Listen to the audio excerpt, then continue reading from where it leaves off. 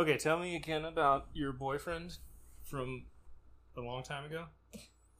He had a mom who didn't stay in the same bed as the dad. Well, I mean, Sometimes. I'm not trying to tell tales out of school. Yeah, well, we are out of school right now, so... Yeah. I don't know. It was just that, like, his mom and his dad were married, and he had a brother, and they lived in a 3-bedroom house.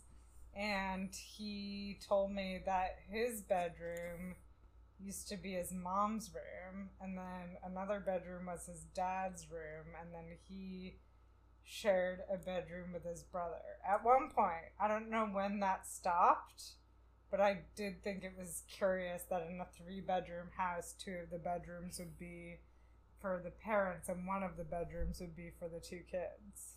I remember reading an article by Ben Stein, who is the Dry Eyes guy, and the guy who said Bueller, Right. and he's also like a I'm creationist idiot. I ran into him one time when I was in college in DC. Yeah? Did you make him say Bueller? No, I drunkenly accosted him. Oh, what did you say to him? I said some really nonsensical shit. I said, Ben Stein, I was at that party! And it didn't make any sense at all because the neuron that was firing in my brain was actually that this guy I knew, like, tangentially, like, I didn't even know him well, one time told me that he was at a party that Ben Stein was at.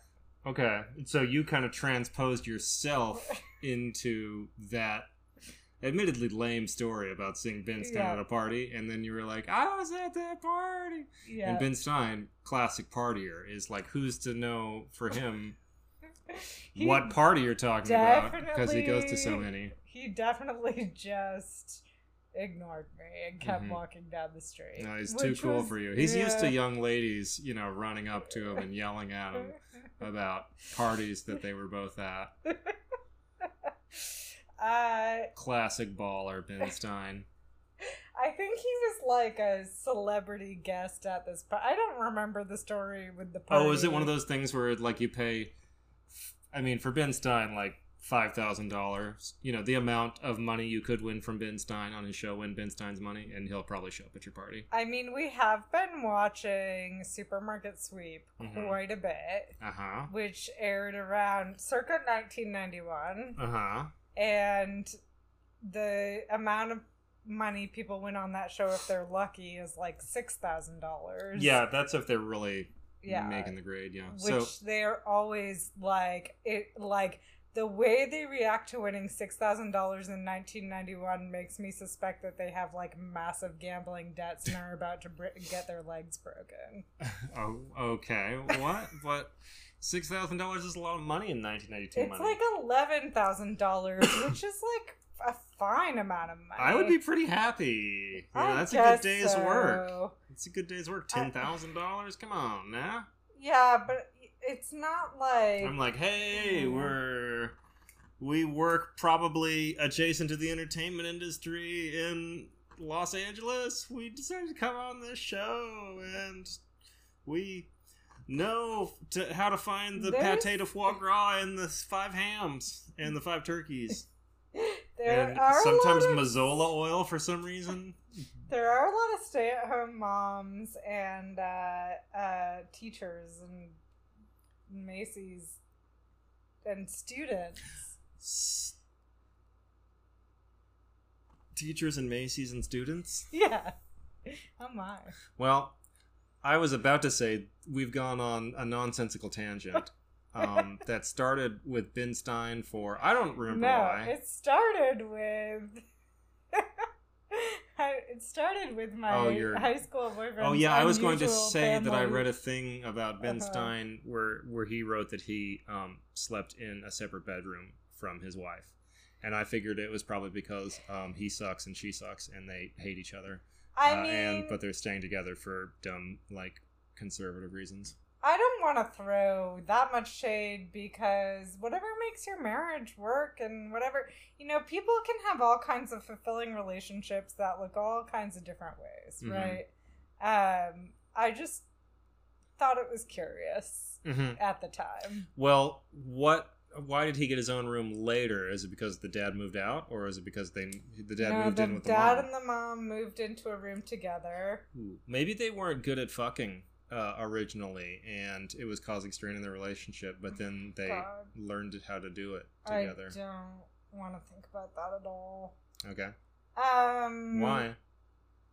Why?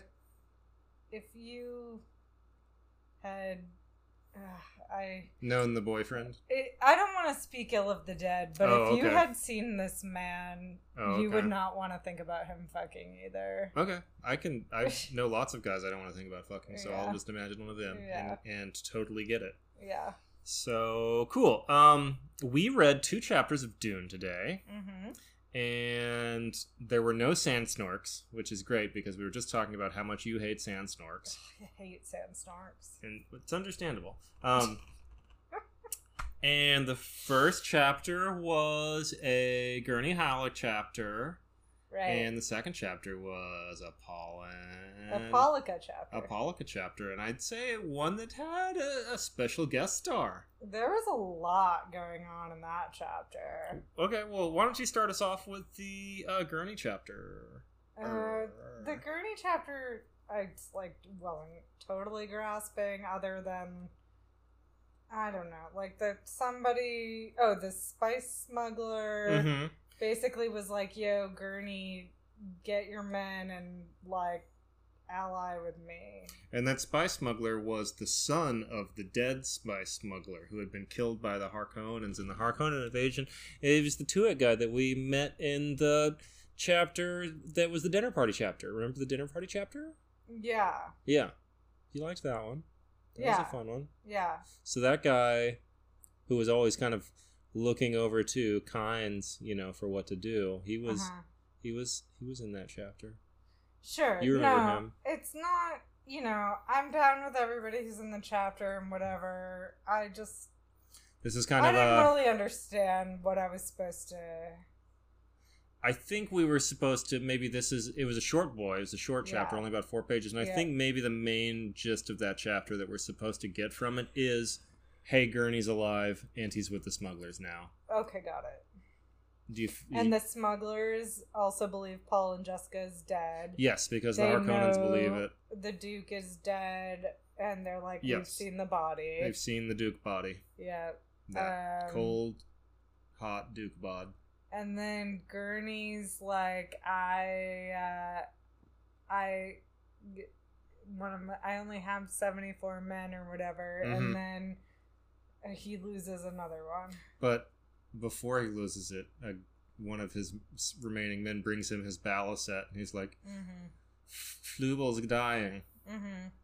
Please go. He wants to hear his favorite song. The woman song. Yeah, the My Woman song. And how's that go?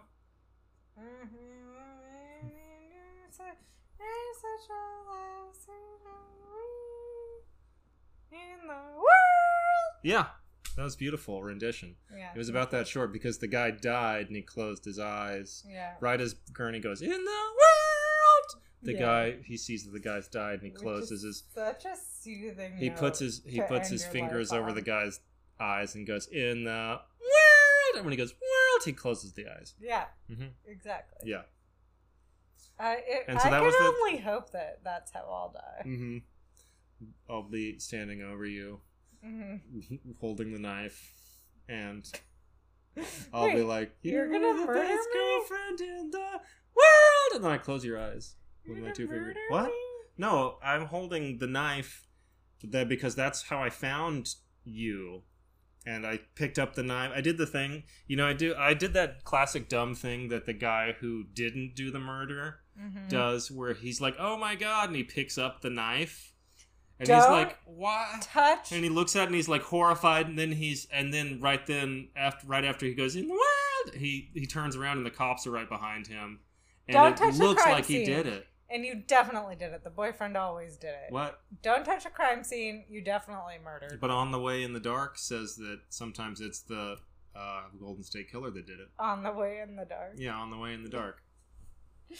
Yes, sometimes On the Way in the Starring Dark. Patton Oswalt about Michelle McNamara, who posthumously solved the Gold State Killer Diller. Yep.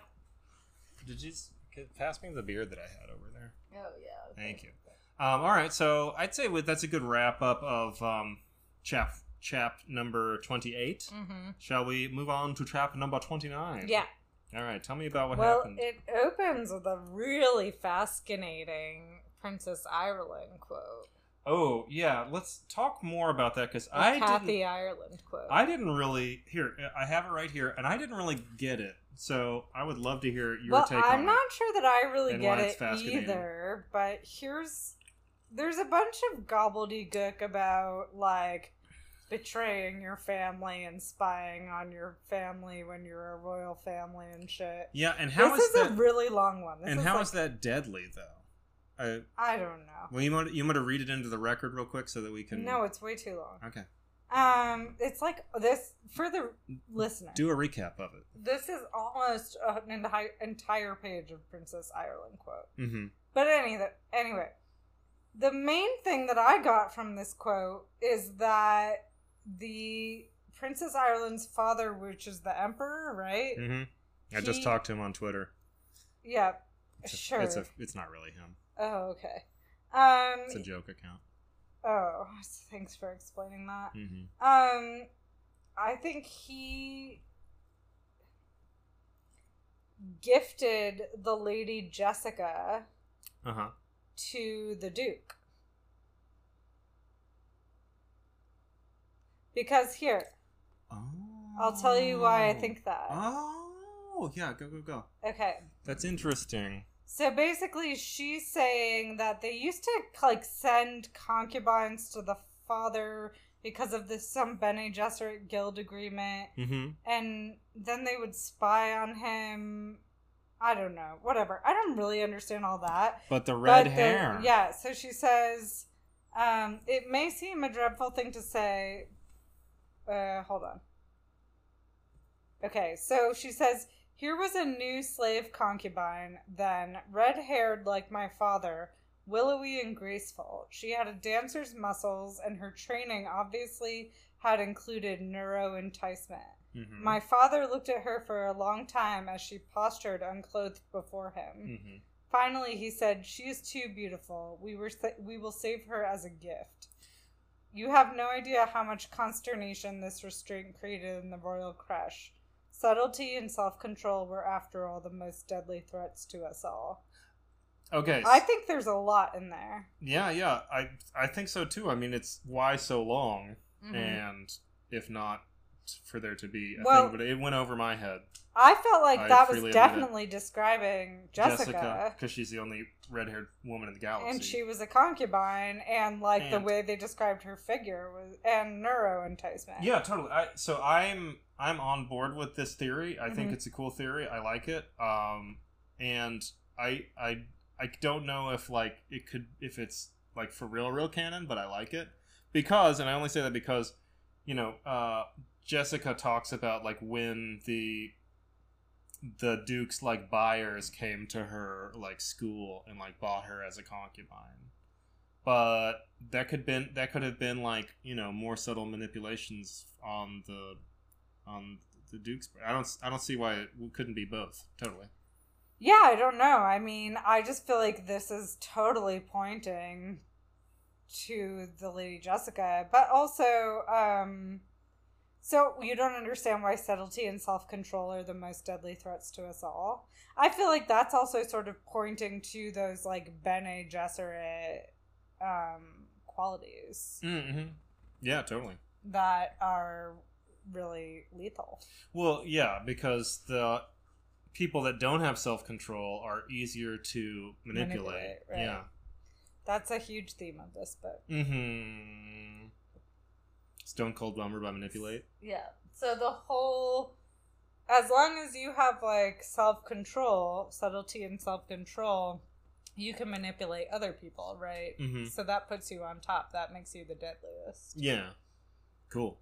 I'm into it. Mm-hmm. So then what happens? So they're looping around the desert again. and Paul and Jessica. Yep. And they're like, we gotta get on to move from this crevasse. And Paul's like, okay, we're gonna put a thump thingy. A thumper, yes. Yeah, and that's gonna attract a worm to this area, which will allow us to escape. Mm-hmm.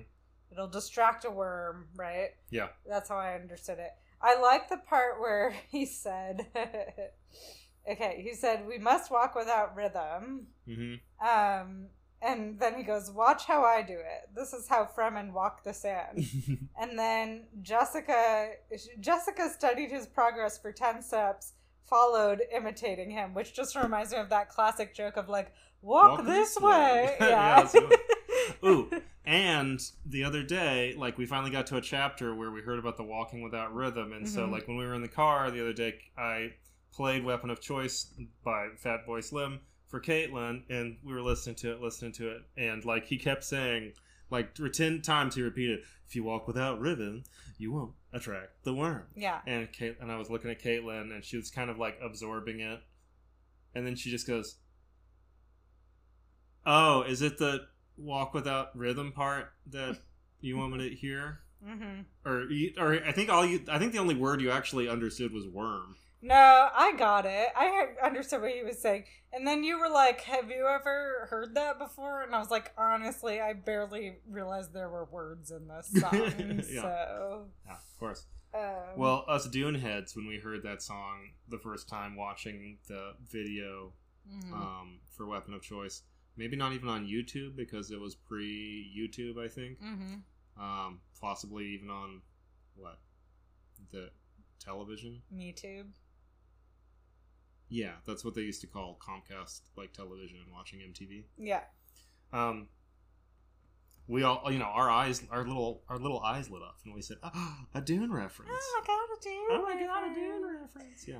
I have to tell you that I was talking to my boss on the Zoom today, and she and her spouse got to spend some time together over the weekend because her kids were with her mom, whatever. Anyway, they got to spend some time together they haven't gotten to spend in a long time, and I guess during this time, he said to her, he used Dune as an example of a really well-told story, and she was like, what? I've heard, nothing but terrible things about you. And I was like, I think I have to tell you I am in the minority. My friend tells me it sucks. She's reading it right now and she hates it. Oh, dear. Anyway, so they walk without rhythm so as not to attract the worm. Yeah. And they're having to go from one rock formation. Yeah, oh my god. Across the open desert to another rock formation at night. All the description of the landscape, I can't, my brain just doesn't. So Paul lays a thump deep into a crevasse, and it's got a candle on it, which I guess you light, and that's the timer, and when the timer goes down, it starts a thumping. And as soon as it starts a thumping, they hear a hissing. If this crevasse is a thumping, don't come a lumping. Yeah, because there's going to be a worm, a pumping. Yeah. And I think this is where you really finally get to see a worm for real, right? You see a worm, and it's like a big mouth. Mm-hmm. A big dark mouth with lots of teeth in it, and it's like rearing, and it's all going up and waving back and forth. And its mouth that's just a big dark hole ringed with crystalline teeth. Yeah. And that's 80 meters wide, like a big old circle, and it's just going. Yeah. Jessica's like, run! Get out of here! Save yourself! Yeah, you do the worm, I'll do Jessica. Okay, let me get on the ground. Okay. Alright, here I go. I do a really good worm, watch. Alright. Wow! Oh my god, Paul, run! Look, a worm! Save yourself! Ah! Okay, good.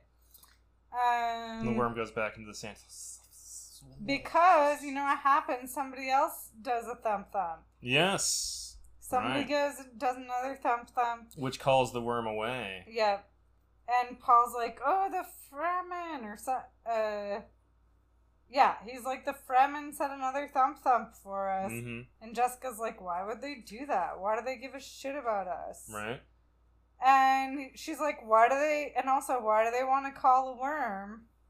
Mm-hmm. And Paul's like, there's something in my brain, like buried deep in my brain, that's telling me that the worms have something to do with harvesting the spice. Well, remember when the worm is waving his big open mouth around them, what does he smell? Oh, cinnamon, like, and it's like stinging their nostrils. Yeah, it's so cinnamony Yeah. that they can smell it through their filters. And cinnamon, of course, is the smell of the spice melange. Right. So he's like, worms, spice. Ew, what's going on here? And then he also remembers those barbed sticks in their packs, the telescoping barbed sticks they call the maker hooks. Yeah. And he's like, there's something with these hooks and the worms, and boy, that smells like spice. Yeah. That's like, worms have spice breath. I just feel like, what is spice? Like worm castings? I don't know. I feel like this is another thing where there's like a big mystery being set up that's not actually that interesting. But I won't prejudge it. And like, I'm feeling really bummed because I thought something interesting was going to happen where we found out that the Emperor gifted Jessica to the Duke, and then you basically just squashed that fun lead. There's no I didn't fun squash leads. it. I didn't squash it. I said that's a cool lead. I'm not like 100% convinced, but let's continue. There's no fun leads in this book. Thinking this way. Everything just becomes immediately obvious right away. Alright, and then, so basically they come upon a place. Maybe do you only like books where there's a big twist and you don't know what's going to happen? I just feel like, to me, it's like, I just hate fake coyness. It's just like, if the thing is like obvious enough that I can like glean it fairly easily from like what you're hinting at, then let's not then be coy just about it. say the thing. Like, Okay. You don't need to, I don't know. Yeah, all right. Anyway, I like the Jessica thing. Maybe they went to the Emperor first. but I feel like you're already saying to me, oh, like, No. that's not something that actually comes up in the book. I don't know. That's not true. I think that could be like a deeper theme that you've discovered. Maybe. Yeah. Whatever. Well, that's what they say. Red hair. Give her green hair or something. I mean, it's the future. No. Whatever. They find a place and they're like, let's hang out here for a sec. Mm-hmm. And Paul's like, this is probably a Fremen place. Mm-hmm. And then... And he finds like a secret staircase. Yeah. Or it's in the dark, and he's like, he's like, I can't see anything. And she's like, you have senses other than your eyes, Paul. And so he's like, yeah, I have toe feelings. So he starts feeling around with his toe, and he finds steps, and they go up the steps, and they look out onto this basin, and oh my gosh, what's in the basin? A wide basin surrounded by rocks. And what's in it? Mice? Yeah, but before the mice, they notice... Plants. Plants! So Yeah. many plants. Oh my god, there's plants here. Living things in the desert. That means Yeah. there's got to be people here, right? Right. Right. So... And mice. There's mice too. Yeah. And then an And owl then or something some comes and goes... kind of bird Yeah. that eats mice. And they're Mhm. like, wow, so peaceful. Let's pitch a tent here. And yeah, right. And then Incest he's like, porn. tomorrow we can try to find the Fremen. And then this scary voice goes, most intruders here regret finding the Fremen. And basically these Fremen show up and they're like, we're gonna wring you out like sponges. And that's the end of that chapter. What a twist. They got caught by Fremen. They're going to get wrung out like sponges. It's like also fairly obvious development. Okay, so let's talk, you're clearly feeling some feelings right now. What's your main emotion about this chapter? My main emotion at this point is disappointed that, like, the thing that actually seemed like it might be a cool, interesting subplot is, like, not noteworthy enough for you to be like, oh, yeah. You're like, oh, that's, like, an interesting interpretation. Okay, it's not going to be a big twist where they go, and the Emperor is your dad. This book has so much potential for awesome twists. At every turn, there's potential for an awesome twist, and he just, like, throws them all away, like, I don't know. Actually, you know what? You were right. Whatever you thought I was hinting at, like, 20 pages later, yeah, that was it. Well, maybe this just isn't an awesome twist type of book. Well, then what's awesome about it? I don't understand how things can be awesome without interesting twists. I don't know. That's not interesting storytelling to me. What? Tell me how this is good storytelling. Tell me. I like the themes, you know, the world that's created, and like exploring the world, and you know, the questions about, you know, what's Paul going to become? You know, what kind of leader is he turning into? Is he a sinner, a saint?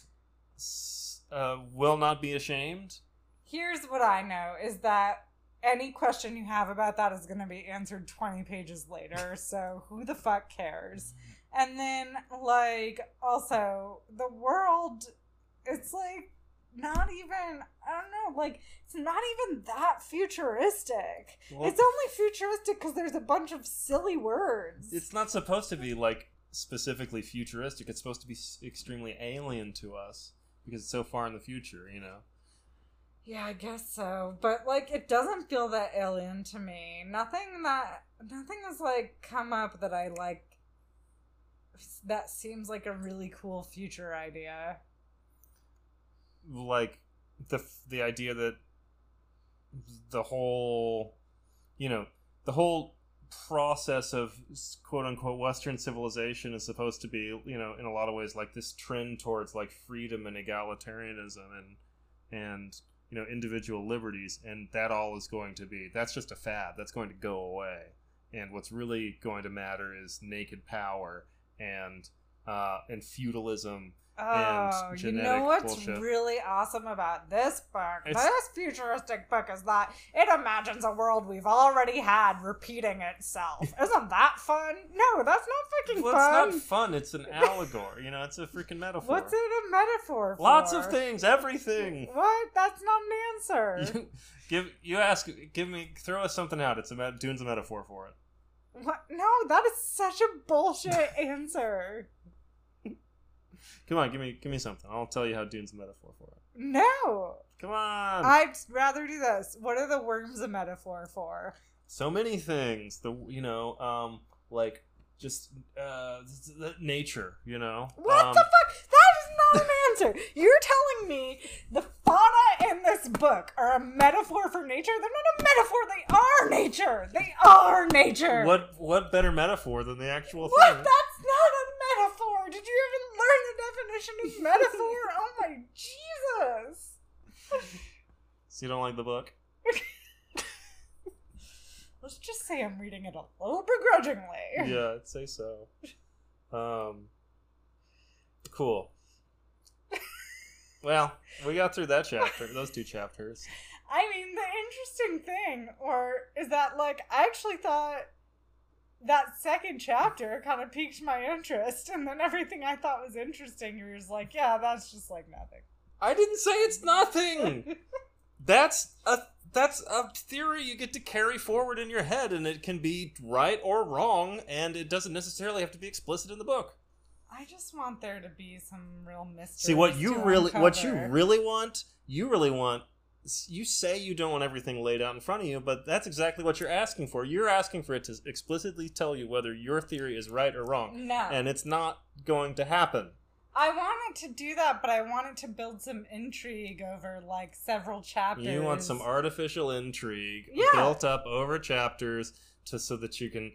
That, you know, at some point, the detective, you know, Poirot sits everybody down in the spice chamber and tells you who did it and why. And that's what you want. Because why would I be reading a book if it weren't for somebody creating some intrigue. Like, that's what you have the power to do with a book. Not all books have to have intrigue Why in the way would that a you're... book not have intrigue? Intrigue is the best thing about books. A million books have been written that don't have the Well, kind... I the don't like specific any kind of of those books. Okay. What's The Moviegoer? Yeah. Did it have intrigue? Oh, definitely.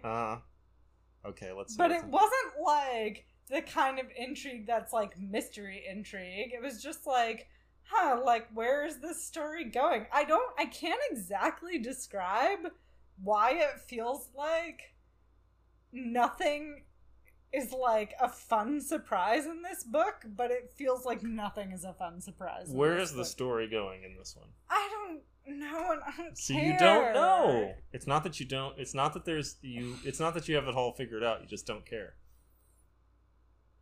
It's that, And like, that's fine. I don't care because, like, Frank Herbert is not, like, building anything over time here. Anything he builds, he just resolves, like, almost immediately. I don't know if that's true. Twitter's blowing up. They already know what that controversial episode this is.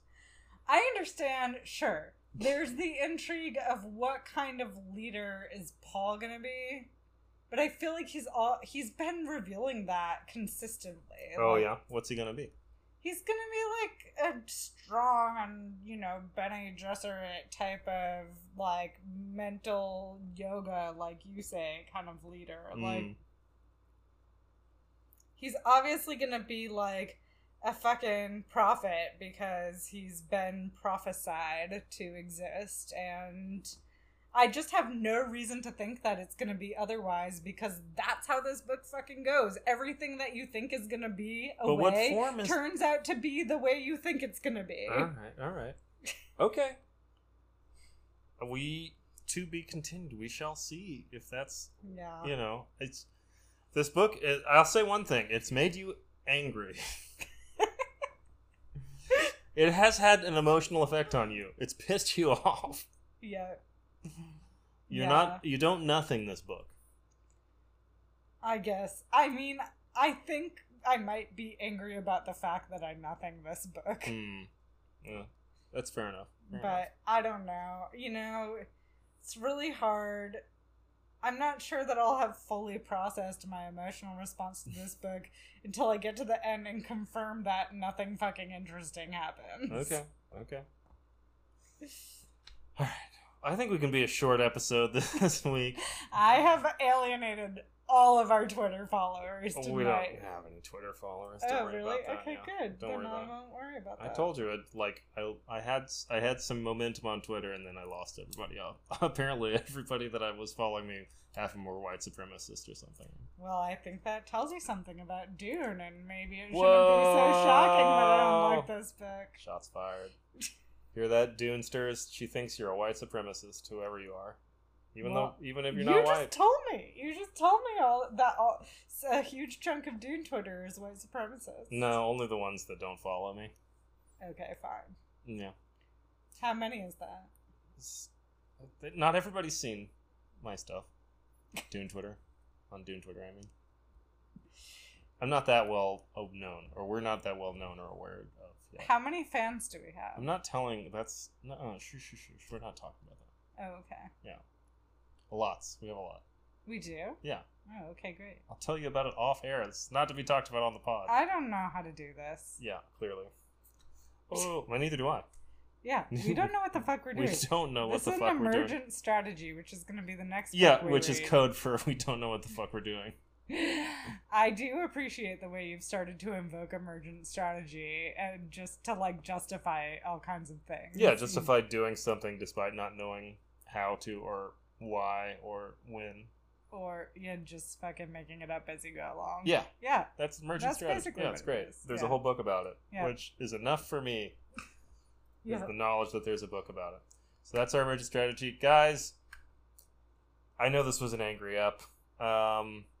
And I apologize on behalf of Caitlin for her rudeness tonight. Oh my god. But, that is rude of you to do. I apologize on behalf of Sean.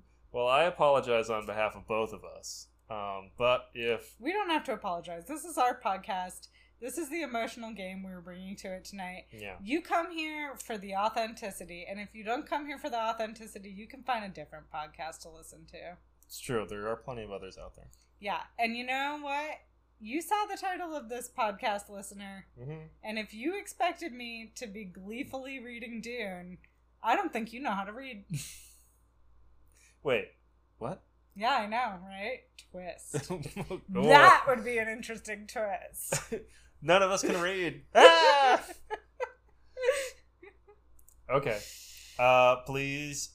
Yeah, I'm still, we are, but really just me, at my_Dune on Twitter. You can email us at DuneGirlfriend@gmail.com. Mm-hmm. Of course, you can check out all our episodes and find links and stuff on anchor.fm/DuneGirlfriend. Sure. And you can find us, our Facebook group.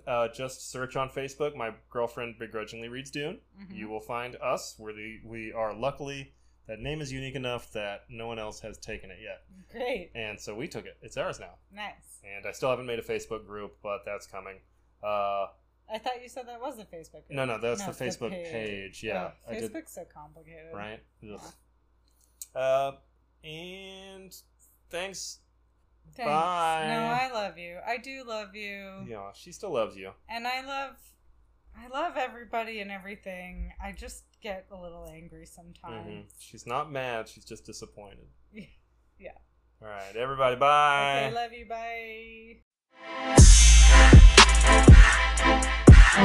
Bye.